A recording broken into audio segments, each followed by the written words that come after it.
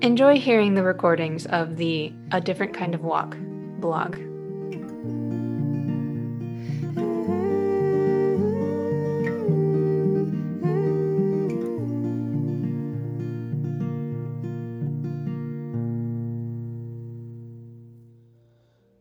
Death, the man in the mirror.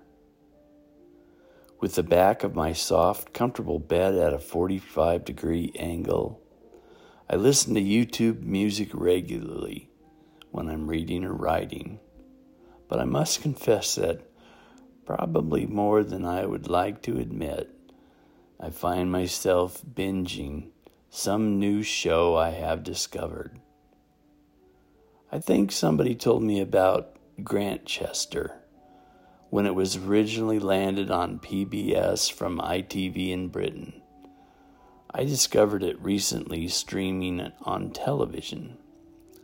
The series is propelled forward by a World War II veteran, cigarette-smoking, Scotch-drinking vicar of a small historical church in an English village who becomes partners with a gruff local detective who actually has quite a big heart in solving murders.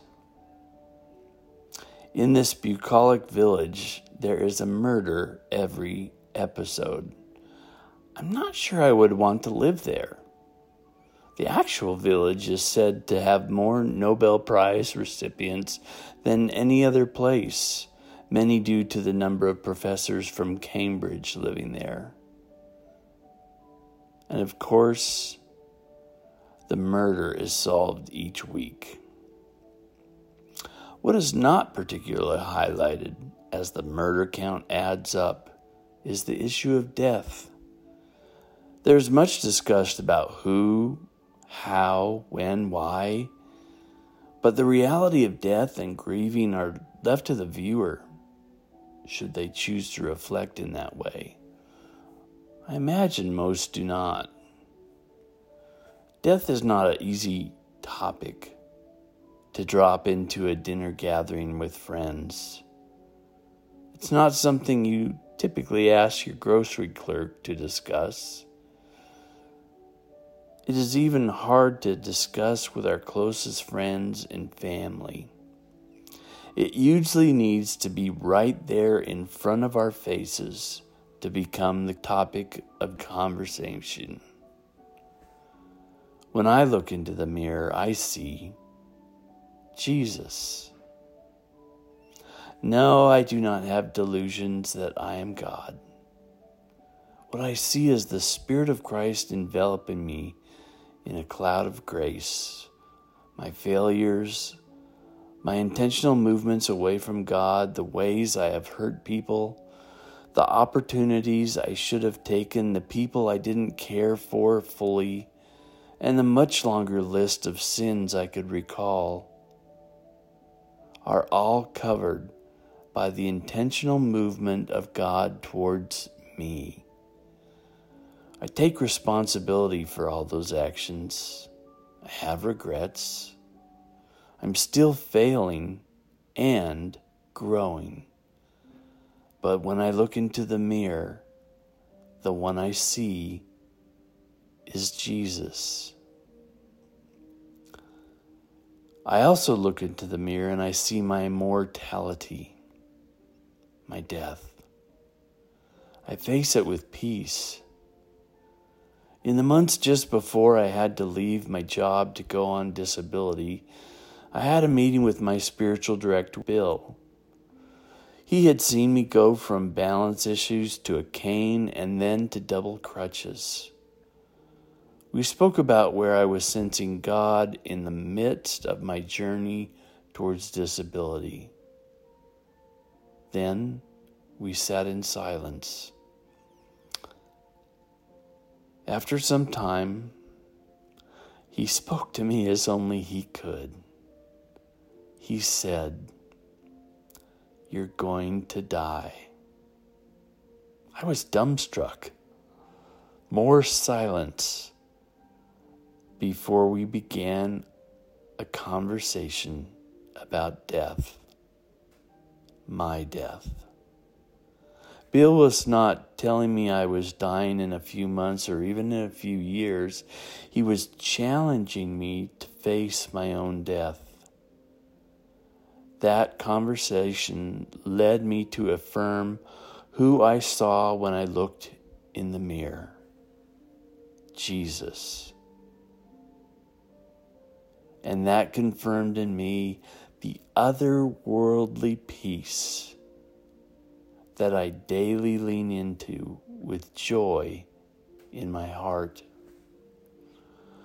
Throughout my years of professional ministry, I've spoken with many people, a number with Christian faith, who look into the mirror and just see their failings, the things they have left undone, the things that they have done that have brought them shame. How could God forgive this? Did I do enough with my life? These are the common themes in those discussions. For some, God's grace was a reassuring reality in our conversation. For others, those struggles continued. I was called to journey with both kinds of folks. For all people, my desire is to point to the work of the Spirit, the sustainer of the soul, who is fully God, to experience the beauty and grace of knowing God's love. Death is in the air this month. Saturday was the 20th anniversary of the terrorist attacks in Pennsylvania, Washington, D.C., and New York. In Shanksville, Pennsylvania, Gordon Felt and former President George W. Bush both spoke so powerfully about the pain and loss, but also about a call for unity in our country moving forward. E pluribus unum. From many, one.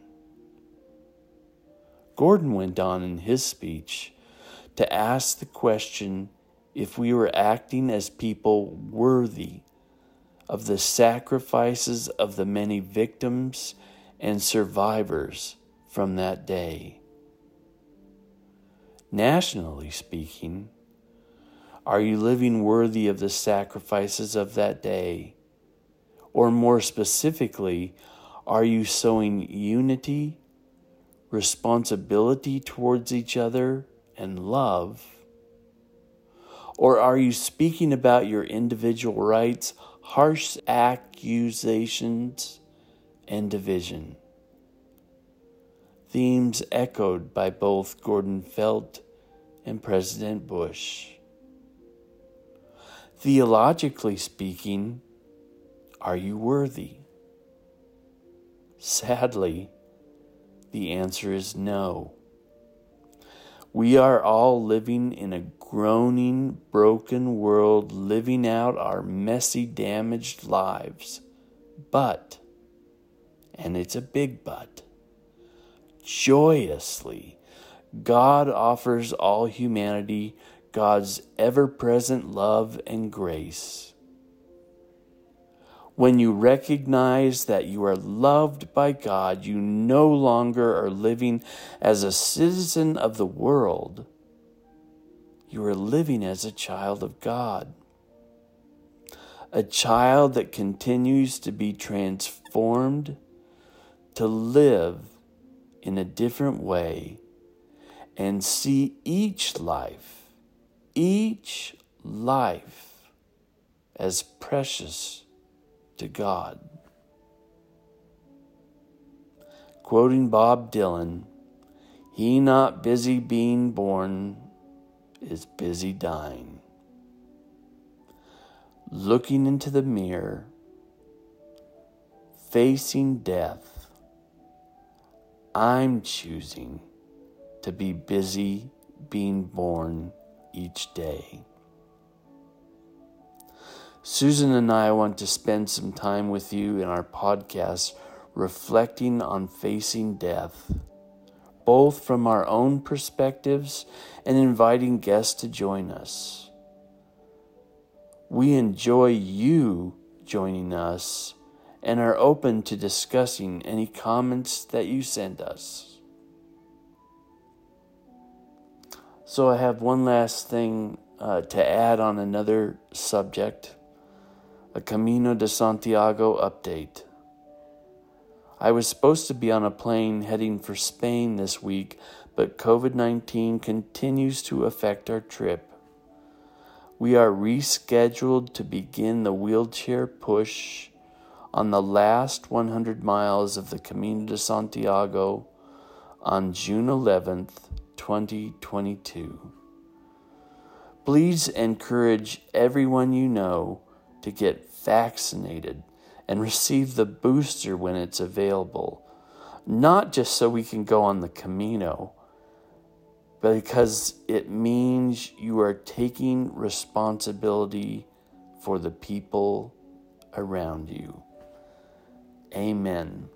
I look forward to hearing from you.